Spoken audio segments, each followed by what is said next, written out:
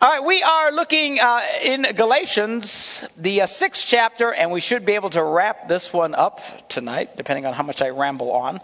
But this is, we've been making great time till we got to this last thing, and it's like I've been stuck here, barely a word at a time. But we left off chapter 6, verse 6. For those of you who are not familiar with what we do on Wednesday nights, what we do is we take a book of the Bible and we go through it verse by verse, keeping it in context and studying, taking a real good in-depth look at the scripture, so you get a chance to really understand the whole context of it. So it makes sense to you and learn from it. So we are at chapter 6. We left off at verse 6. Actually, we read it at the end of last week, which was great because it was just before the offering. And it says this: anyone who receives instruction in the word must share all good things with his instructor, talking about how it's right and appropriate that if you come for spiritual blessing, that you should help support that ministry financially so that they can continue to bless you. You get that, okay? Not terribly complicated. So then he goes on, verse 7, and he says this: do not be deceived. Do not be deceived. The Bible warns us about being deceived, which is believing something that is false. Not only warns us about believing things that are false, but it warns us against deceiving ourselves. A lot of times people will tell themselves just stupid stuff, and it gets them in all kinds of trouble. And the Bible says, don't deceive yourself. Don't be deceived. Learn the truth. And why does it got to say that? Because we're very quick to try and deceive ourselves or let others give us false information because there's some bizarre part of us. It's called the sinful nature, this bizarre part of us that wants to believe things that are not necessarily true at all. Why? Because it usually feeds our sinful nature, and it makes things more comfortable for us. And it's easier sometimes to believe that which is false than to believe that which is true. Our whole culture is built around things. People like to believe things that are false. It's easy for them, and things that are true are become very, very complicated for them. I think of the whole idea of evolution, and I know there's a lot of people that believe in evolution. Maybe some of you do, but I just got to tell you, talk about trying to believe something that's complicated. You know what I'm saying? I mean, but they can believe that very easily. The fact that God actually made things happen, I don't see how that could be. But the fact that we could crawl out of a swamp somewhere and turn into a worm and then climb up a tree and fall out like a monkey and end up in a business suit makes perfect sense to them. And I think, well, this is very, very logical. Why? Because it took millions of years, millions and millions and millions. And then our brains go, well, I guess anything can happen in millions and millions and millions of years, So we believe these, what I think are just really lunatic perceptions. That's easy to believe, because it makes it easy. Why? Because then we don't have to really believe in God per se, and it's not really about God, and we kind of did this all ourselves, and we're just all, Santa Claus just walked into the room back there. What was that? Come on, show them the hat. They're going to think I'm nuts now. Hold it up. It looks like Santa. There you go. See, now that's... I have the attention span of a fly, so if you walk in like that, you're going to stop me dead in my tracks. All right. So anyway, that's just one example, and whatever. So anyway, he warns us: don't be deceived. Don't believe things that are just convenient. Believe the truth. Okay? God cannot be mocked. This is serious stuff.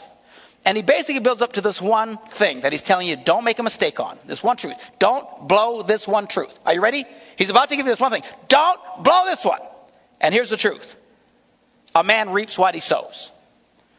Now, you would think that's a pretty simple truth. But I've got to tell you today, as I deal with people, they don't get this. This is totally bizarre to them. The fact that your life is the result of what you have done is completely foreign to them. It is completely bizarre. They will come and say, why does my life stink? Well, it's because of what you've done. I don't understand. Well, it's because of the choices you've made. I don't understand. They don't get it. I mean, it's like dealing with couples, you get a couple together and their marriage just stinks and it's rotten and it's horrible and they're falling apart and stuff. And you ask them, they want to know, what's wrong, Pastor? Why is this happening? They say, well, do you spend any time with each other? Well, no. Well, do you ever go on dates with each other? Well, we did once back in '83. I kid you not. The stuff I hear, you wouldn't believe. They spend no time with each other. They barely see each other. They're passing like ships in the night, and there's no interaction. And then they ask with complete honesty of heart, why does our life stink? And they see no connection between what they do and what they get. I see this over and over. If you want a good result in life, you're going to have to do the right things. But there's such a disconnect today. And he goes on to this. Because remember, early on in chapter 5, he was talking about, don't live by the sinful nature. You'll be a mess if you do. Live by the Spirit. And we talked about the difference between the sinful nature and the fruits of the Spirit and stuff like that. And he basically repeats himself here. He says, the one who sows to please his sinful nature, from that nature will reap destruction. The one who sows to please the Spirit, from the Spirit will reap eternal life. Now, forget all the stuff. Just look at the ends of each one. One ends in destruction. The other ends in life. And there's people that their life is filled with destruction, and they have no idea why. And then we'll see others whose lives are blessed with life, and they have no idea why. And they think it's just not fair. It's not fair. They will see someone whose life is blessed and successful and everything works together and well, you're really lucky. You're really lucky. You're really lucky you got that job and making all that money. I know you went to college for 12 years and you're a doctor now and a surgeon and stuff, but that's really lucky. No, it's not luck. They did it on purpose. They did it on purpose. They get what they're because of what they do on purpose. And people today don't get it. This whole idea of reaping what you sow is a complete mystery to them. They would, it would be like a guy who, I've used these analogies before. Like a guy walking by a farmer's field, and it's got all kinds of corn, a field full of corn, and his field is just full of weeds, and he's crying. And he doesn't think it's fair that his there's nothing happening in his field. And he says, well, why is that other guy got all the corn? Because he planted corn. Well, that's not fair. That's not fair. I didn't have time to plant corn. Shouldn't matter. I prayed about it. I asked God to bless my field. And look, God didn't bless my field. Why did he bless us? This guy's a heathen. And I'm a believer, and God didn't. How come there's no corn? Because he didn't plant any. That's why. Don't be deceived. If I would have written it, I'd said, don't be a moron. You get what you put in. It's just that simple. If you will sow and feed your sinful nature, you will from that nature reap destruction. So one must ask, if my life is filled with destruction, do the math. Back it up. That's back up. That's the tape going backwards. I lost a lot of you right there. What is he doing? Speaking in tongues? No, that was the tape backing up. If you're the destruction, you're sowing to your sinful nature. You're doing just what your sinful nature wants to do, what your selfish nature wants to do. It's all about me. I'm going to do it my way. I don't care what the Bible says. And then you end up in destruction. There's a reason you're there, is all I'm trying to say. And instead of just, see, a lot of people, they want different results, but they don't want to do anything differently. They really don't. They don't want to change the way they live their lives. They don't want to change the way they approach their relationships. They don't want to do anything differently. They think what they're doing is fine. It's just the result is an aberration. Is this making any sense? They look at there's something wrong. They do not look at, I'm an idiot. I'm doing the wrong things. That doesn't even pass their mind. All they see is bad result. And they just stare. And why am I getting bad result? And when you start shining the light on what they do, they go, that should have nothing to do with it. Yes, it has everything to do with it. Don't be deceived. You can't mess with God on this stuff, he says. You reap what you sow. It's just that simple. The problem. What are some better analogies? I tell you what, back up to the Gospel of John. Hang a left. Gospel of John, 15th chapter. Remember we were talking about the fruits of the flesh and the fruits of the Spirit. And how the fruits of the Spirit, love, joy, peace, wonderful things. The flesh, sexual sins, arguing, bitterness, jealousy, all these kind of things. Two different worlds. These things happen intentionally. If you're planted, you can't. What am I trying to say? Even when I say intentionally, it's not like you can manufacture love, joy, peace, and stuff like that. The intentionality comes as a result of what you're planted in. Does that make any sense? Okay? If you're going to be planted in good soil, you can grow as a plant. If you're planted in rocks, you can't grow as a plant. Jesus used the analogy here. He says in chapter 15 of the Gospel of John, he says, I am the true vine, and my Father is the gardener. He cuts off every branch in me that bears no fruit, while every branch that does bear fruit, he prunes.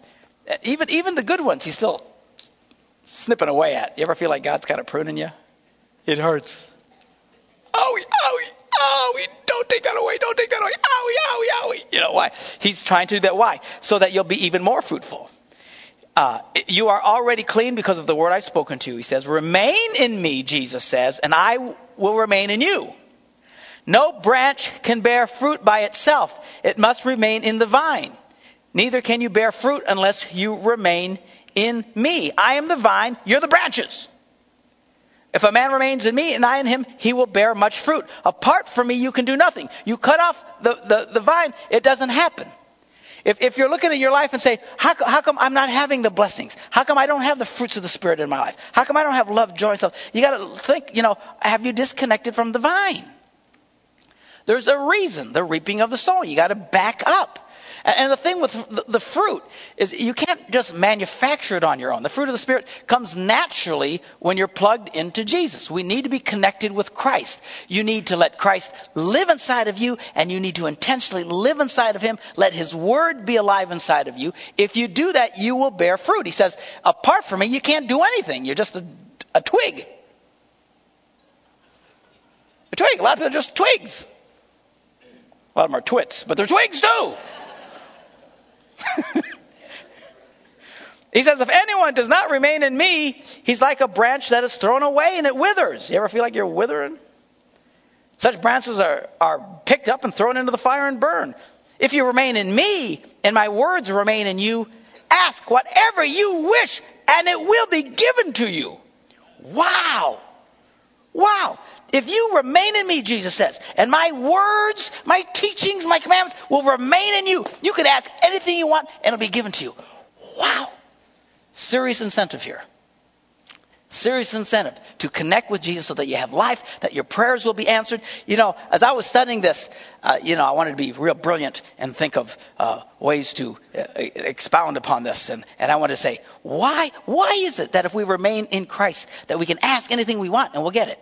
And I'm not really sure. I mean, I can take some guesses at it, but there's some things, who cares? You know what I'm saying?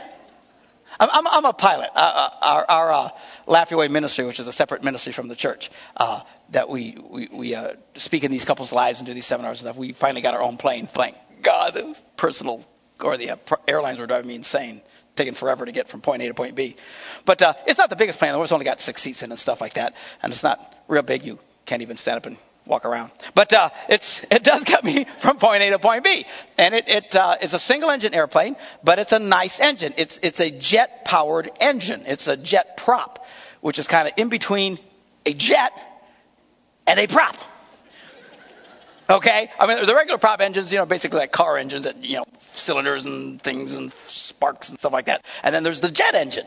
And so anyway, when we were getting trained in flying this airplane, I had to go down and get trained.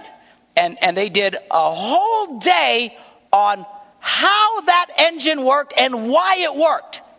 Gotta tell you, I have no idea what they said. It made no sense to me. I think, why are they telling me this? I mean, I'm not going to fix it. You know what I'm saying? I would never fly an airplane that I fixed. Ain't no way, Jack. All I got out of that whole thing, jet engine, it sucks, it burns, it blows. It sucks, it burns, it blows. That's all I got out of it. It sucks air in. It compresses it. It sparks it with fluid. And it burns and it blows up. And in the process, it makes the thing go round. All right? Now that's all I know. I mean, to start the thing, it's real easy to start it. You push the button that says start. Okay? And then all the things. And once it's stabilized, then you give it the gas. And then it burns. And it takes off. That's all I know. And to stop it, you just quit giving it the gas. And it stops. Which you don't do until you're on the ground. But, yeah, that part's right. Okay, so, I don't know why. I just know it works. And it works great. It'll pull me up to 28,000 feet, 300 miles an hour. Which just beats driving. Big time. Okay? And it works famously, and it's great, and I have no idea. I just know it works. Why is it that when we abide in Christ, we can ask for anything we want? It's not that you're earning it. Surely that's not it, because we don't earn grace. Is it because when we're walking closer to Christ, by a natural birthing of fruit in our lives, we ask things that God wants us to be asking? All I know is it works. Who cares? It sucks, it burns, it blows. All right? So when I am walking closest to God in my life, and I am abiding in Him, and His Word is abiding in me, and I love. See, one of the things I love about the Wednesday night Bible studies is it makes me study the Bible. It's great. Otherwise, I get up here and don't know what I'm talking about. So I actually study ahead of time, believe it or not. And I love it. And the more I do it, just the more empowered I feel. And it seems like the more successful in my prayer life I am. And I don't know why. I just know it sucks, it burns, it blows. So my encouragement to you is, man, get close to Christ. Abide in Him. Let His words abide in you. It will empower you. You will give fruit coming in your life. And again, you can't control. The fruit comes naturally. If you're plugged in, you will have fruit, is what he's saying. If you're not having fruit, it's because you've gotten disconnected. It's really that simple. You can't force it. You can't force it. It should just come naturally. It's like your heart beating. You didn't have to get up this morning and go, okay, so it's going. Okay, I got to concentrate all day long to keep it going. Keep it going. And then you sit down, and people come up to you, and you go, shh, shh, shh, quiet, I'm trying to listen. What do you listen to? My heart. I got to make sure, in case it stops, I can be. Well, what a drag that would be, right? It just happens. If you're healthy at all, your heart's still beating. Most of you here, your heart is still beating. Some of you died about 20 minutes ago, but that's okay. You don't have to think about it. It just happens. It's natural. What I'm trying to say is a lot of the success, spiritual success that we want in our lives isn't so much a result of calculated making these things happen as it is a result of the fruit of the Spirit being connected to Jesus, and things start changing. Things start happening. You're able to live now just not naturally, but you start living supernaturally. You're able to do things you weren't able to do. You're aware of things you were never aware of before. You are suddenly your heart and your mind is filled with wisdom that before was never. I mean, it starts changing things. Your prayers that before it was like prayed, nothing would happen. Now all of a sudden you pray and you get answers to prayer, and God is moving in your life. This is cool. And it's all a result of making sure that we're connected with Him. And quite frankly, if you need to the Bible tells us to examine ourselves. Once in a while, we just need to stop and look at Marquis. Marquis needs you don't look at Marquis, you look at yourself. But you look and you say, what's happening in my life? Am I being blessed? Am I having fruit? Am I producing? And if the answer is no, then I've gotten disconnected somehow. And the answer isn't for me to force things to happen on my strength. The answer is to connect to Christ, to abide in him, to let him abide in me. This changes everything. Okay? So, back over to Galatians. 6th chapter. Now we're at verse 9. And he gives us this encouragement. He says, let us not become weary in doing good. For at the proper time we will reap a harvest. Everybody say if we do not give up. Okay? Why would he say that? Because it's very easy for us to give up. And because a lot of times the answers don't come as quick as a lot of people expect. You know, well, Pastor, I've been doing the right thing. It's not working. I've been doing it for a whole week. It might take a little more time. You know, you encourage people, do the right things. And you'll hear people say, well, it doesn't work. Say, in their relationships, be it your marriage relationship or your relationship with your children or relationship with your coworkers or whatever your deal is. Everybody hates me. Nobody likes me. Nothing's getting along. I can't stand my spouse. Whatever the thing is. And I'll say, look, just do the right things. Walk in love. Well, I tried that. It doesn't work. No, it works. The Bible says love never fails. You're telling me it fails. Let's see. You, the Bible. Who do I believe? The Bible. Don't tell me it doesn't work. It works. You're just not giving it the right time, or you're not really walking in love. It's probably what's really happening. You think, well, I thought I was. Well, look at the results. You reap what you sow. If you're not getting the results, it's not a result problem. It's a connection problem and doing the right thing problem. So you can start getting the results that you want in your life. So, let us not become weary in doing good. Don't get tired. Don't give up. At the proper time, we will reap a harvest if we do not give up. Now, before I move off for this one, I do want to swing to the other side of that. Because it says at the proper time. And at some point, you really do reap a harvest. And the reason I got to say that is because I know some people, I've known them throughout my life, and I've actually done this in my own life, where I am a very stubborn guy, and I will beat a horse to death. I don't get discouraged easy. I don't. It's almost a problem the other way. A lot of people get discouraged. I don't. I just keep doing it. The horse is dead, and the bones are showing through the skin, and I still don't get it. Okay? Because I'm just so, we can do it. And, at some point, if the horse is dying, you might want to get off. Does that make any sense? I just said totally different things to you. The one that don't give up too soon, but the other hand, don't be a moron.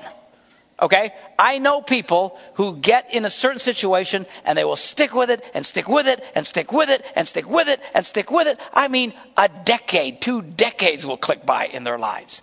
And the answer never comes. And it's like, maybe it's time to get a clue. Move on. For example, I knew this one guy, great guy. He felt called to the ministry. God has called me to the ministry. As long as I knew him, God was called me to the ministry. And the first church he was at fired him. And the second church fired him. And the third church fired him. And the fourth church fired him. And now this is 15 years have gone by. And now he says, I'm just waiting for another opportunity because I know God has called me to the ministry. I said, maybe he hasn't. You know what I'm saying? I'm all for riding the horse. But at some point, I don't think this is for you. Okay? Every place you've gone, they fired your butt. Okay? No church in the world wants to hire you, but yet you're waiting to get a job as a pastor. Maybe not. So there is a proper time. Okay? Love doesn't fail, all this kind of stuff. But some parts of your life, golly, move on. I know in my life, I was doing a lot of things that wasn't being very successful. I actually started out in ministry very young.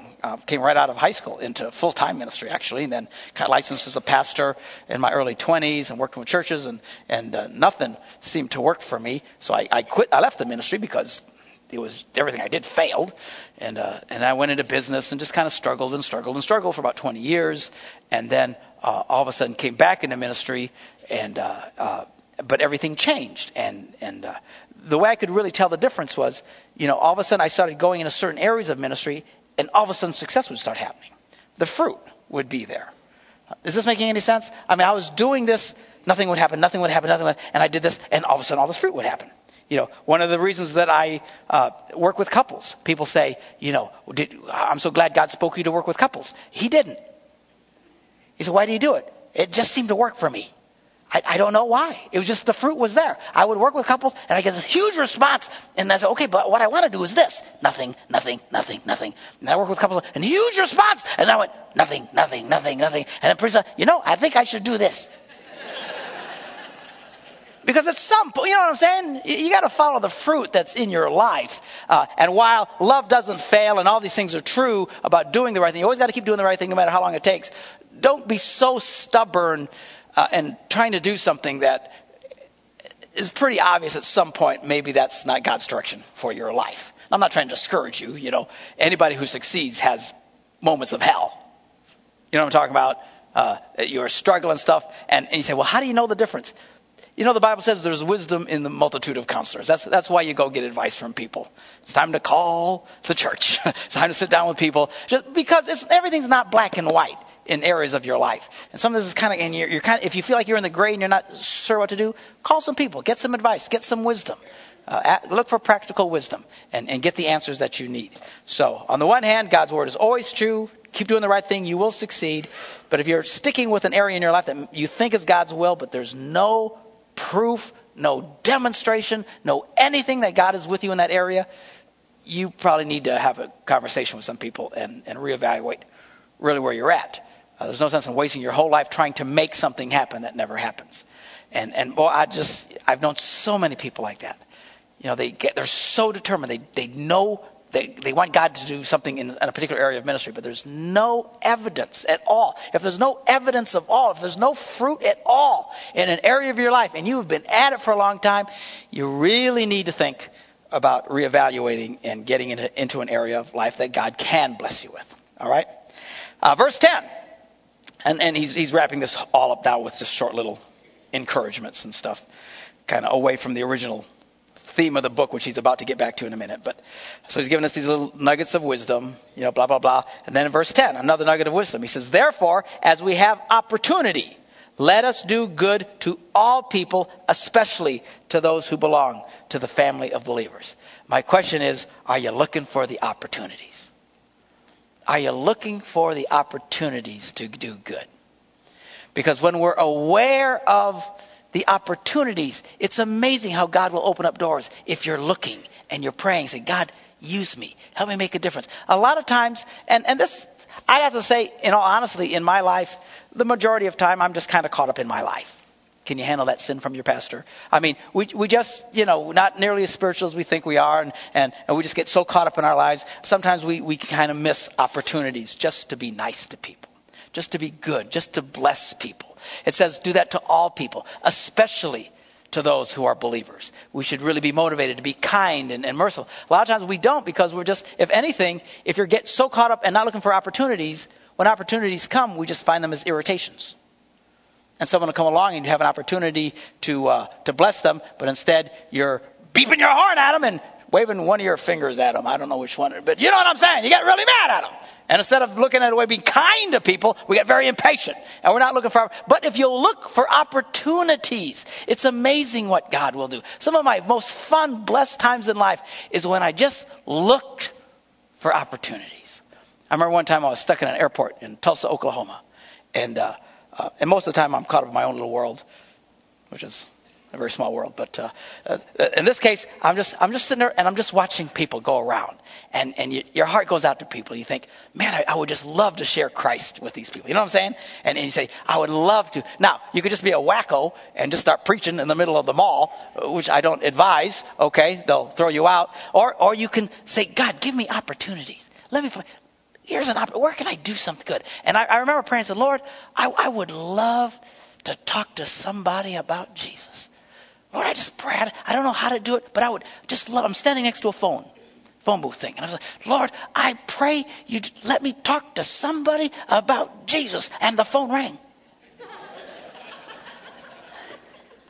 That's a little creepy. And it kept ringing. And I thought, no way. And I picked up the phone and I said, hello? And some lady says, hi, is Ralph there? And I look around. I said, no, I don't see Ralph. I said, I'm here. She says, who are you? I said, I'm Mark. What you doing? I said, I don't know, I'm just hanging out here. I said, I'd love to talk with you. She said, about what? I said, I'd like to talk about Jesus. She said, really? And I said, would you like to listen? She said, I'd love to. And I started talking to her about how she could have a relationship with Christ, know that her sins were forgiven and stuff. I said, have you ever prayed to ask Christ into your life? She says, no, I haven't. I said, would you like to? She said, yes, I would. I thought, okay, then let's pray. And then we prayed together, and she asked Jesus into her heart, and okay, goodbye. And I hung up. That was cool. That was cool. But why was it? Because I was just aware of an opportunity. You look for opportunities and you become aware, and you will see God will show you ways that you can bless other people. You can speak words of life to them. You can do something nice for them, something kind for them. All kinds of opportunities pass us by. You know, in Hebrews, whoever wrote Hebrews, most people think it was Paul. I think it was Paul, but it's not definitive. But whoever wrote it wrote these words. He says, always be nice to strangers. Why? Because some people have entertained angels unaware. Now, those angels actually walk around amongst us, apparently. I don't know what they look like. Probably look like me. But, you know, you should actually be nice. And then because it says that people actually have, you know, those people that walk by you that you don't know. Who are these people? Are they just nobodies? Are they just nitwits? I wonder how many of us have yelled at an angel. You better get out of the way! Move your cart for crying out loud! You know, or beeped at an angel and waved at him. Or, you know, you gotta wonder sometimes. Look for opportunities. Always look for opportunities to bless people. And if you haven't, say, you know, I haven't done anything really like that for a while. And say, well, I'm just waiting for God to tell me. No. Doesn't say wait for God to tell you. It says just do it. Do it. Say, well, I haven't really thought about it because you're not looking for the opportunity. I promise you, you start walking around, even on the running of the pagans on Friday, and say, Lord, use me today to bless people, to be kind. It doesn't always mean you have to preach at people. Sometimes just being nice to somebody, encouraging somebody, you know, looking and saying, God, give me opportunity. And if you just kind of be aware, watch what God will do. It's neat. God will start giving you opportunity. Look for the opportunities to let the love of Christ splash out on other people. In the swimming pool of life, man, we ought to be those obnoxious kids that are always splashing on people. You just love, kindness, splash, splash, splash. Every time people get around Christians, we ought to just splash love and kindness and patience on them. Anyway, hallelujah. Sometimes, you know, I've been really nice to people and didn't preach to them at all just because I had the opportunity. And then they'll ask me, well, why are you being so nice to me? Why are you being nice to me? And then you have another opportunity to share the love of Christ. Well, I'm being nice to you because I'm a Christian. And God has blessed my life and I want to bless yours. And you get an opportunity to speak into people's lives. It's very, very cool. I just think the problem is a lot of times we miss lots of opportunities because we're just not looking for those opportunities, okay? But notice, let us do good to all people for those opportunities, but especially to those who belong to the family of believers. More than anything, you should be kind to people of faith, people that you know, people in the church with you. Christians historically are really nice to people they don't know and pretty mean to the ones they do. You know, don't be that way. You know, the ones you know, especially those of the household of faith, you should be especially kind to them. It's actually harder to be kind to the people you're closest to. If you're married, the hardest person to be kind to will be your husband or your wife. It really can be. Why? Because we know each other and we get on each other's nerves. You know, the further away people get from you, the easier it is to love them. People tell me all the time as I travel around the country, oh, I just love you, Pastor Mark. I said, well, it's because you don't know me. From a distance, I'm the most lovable guy you will ever know. You get real close to me, I'm not so lovable. Just ask my staff. No, it's just a reality. The closer you really get to know people. Then that's where real love kicks in. especially to those to the household of believers. Okay, so now, wrapping this thing up, he says, see what large letters I use as I write to you with my own hand. He's getting back into the groove here of the purpose. Now, I have heard so many theologians talk about this verse, and some say, well, they believe that Paul had a vision problem, and that's why he wrote with large letters. And I just think, no, he's mad. He's mad. Remember the whole context of the thing. He is furious with these people, and he's yelling at them and insulting them in some of the most gloriously insulting ways you could ever imagine. And he says, finally, you see what large letters I use as I write with my own hand? He's communicating passion. He is passionate with these people. He loves them, and he's fighting hard against influences that will destroy them. And particularly in this book of the Bible, what he's writing, this letter, is what he's writing against those who are trying to get the new people of faith who are believing in Jesus to start living by all these Old Testament regulations and rules.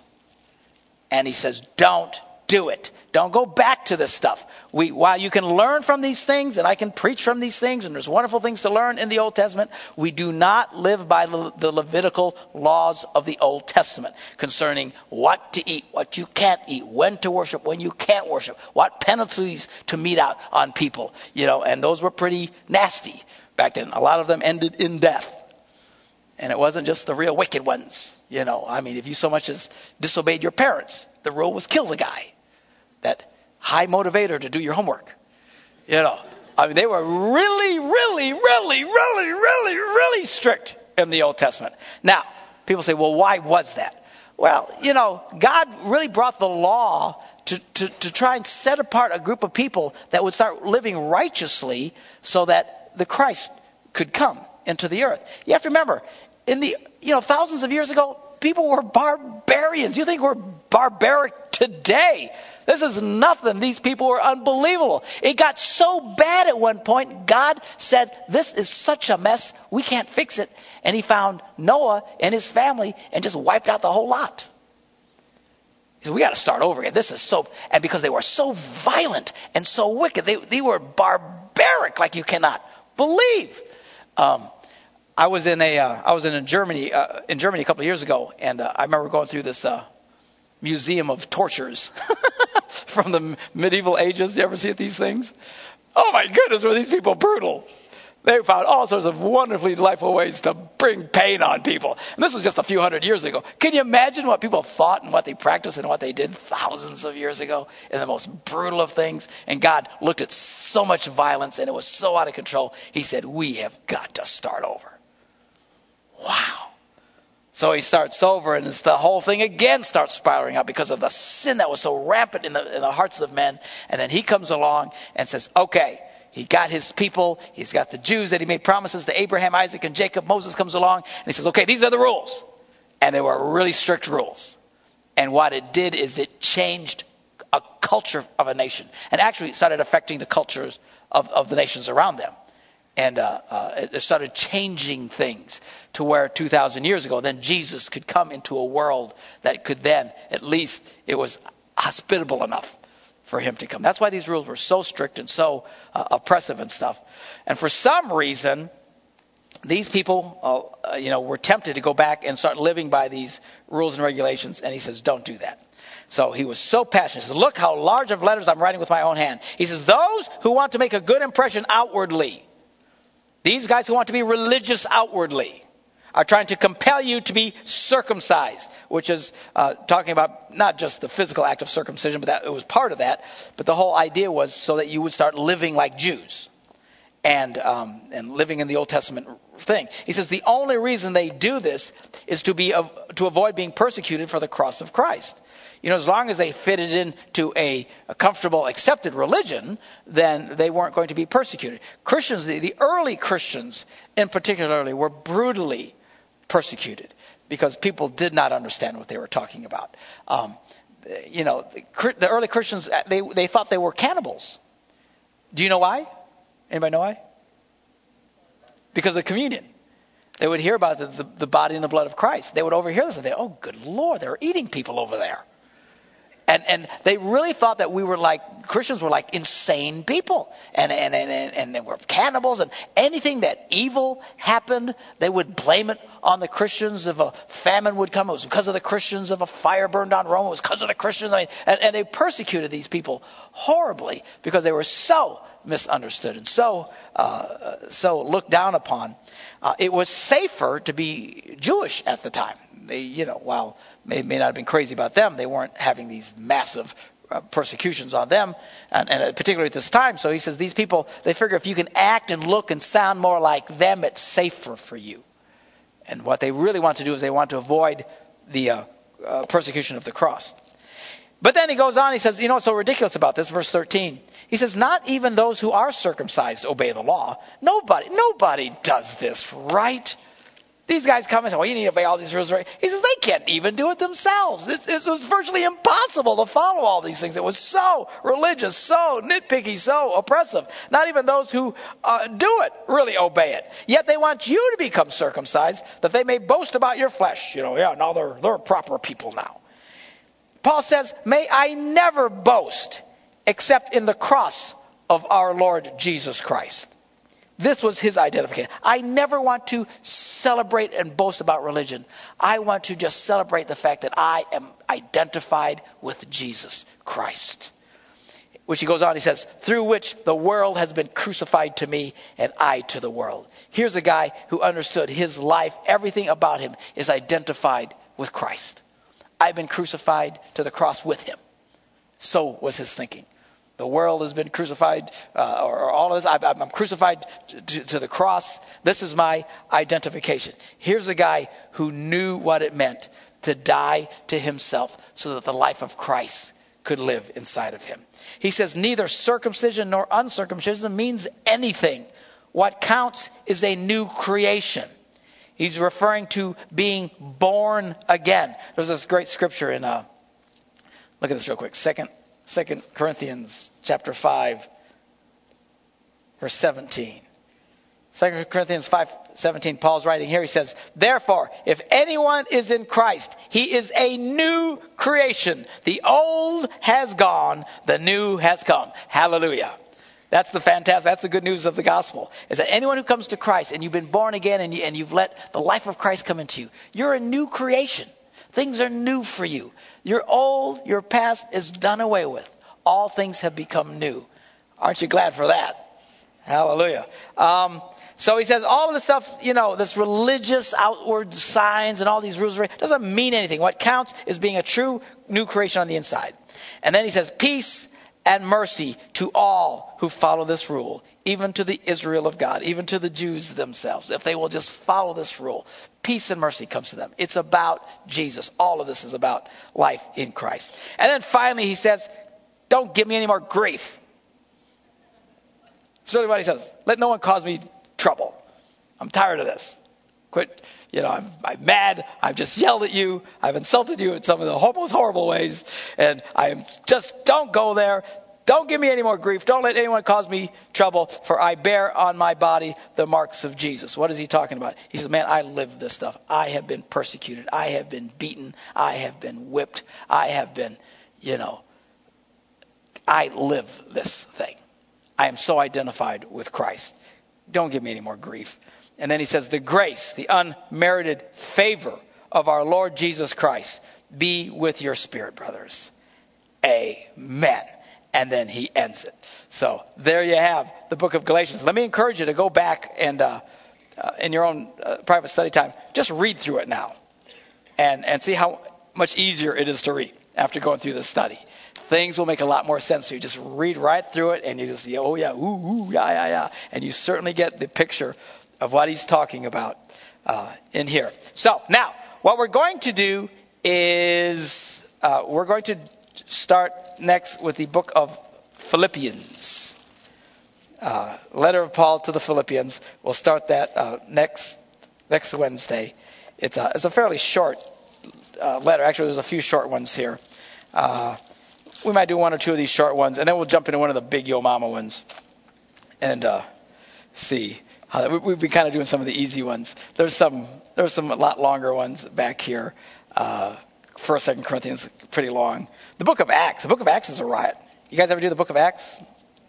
One verse at a time? That's a scream. To really look at early Christianity, we might take a look at that too. But anyway, we got lots to look at here. But so that's what we will look at next and continue to grow. Some wonderful truths in the book of Philippians. Wonderful, fantastic things here. Now, one of the most famous verses is Paul. He's challenging people to rise to everything God's called them to be. But in chapter 3, to pull this up, in chapter 3, verse 12, he says, not that I've already obtained or been made perfect, but he says, I do press on and take hold of that which Christ has took hold of me. He says, even I don't get this perfectly, he says, but man, I am pressing on. Because what God has done in my life has been pressed on me, what's taken hold of in me. I've grabbed hold of it, and I'm running with this. And, of course, the big question is, what's got a hold of you? Does this have a hold of you? That we would start having the kind of passion that these guys had. I'm telling you, if we will start doing what these guys are talking about and living like this, Paul said, live this like I live it. Do what I do. Live like I live. And boy, if the wonderful thing about the Bible is that we can look in the New Testament and start letting the Spirit of God take some of that passion and that energy and wisdom and put it inside of us so it empowers us to live successful Christian living. So anyway, we're going to have our ushers come and we're going to end with our offering tonight.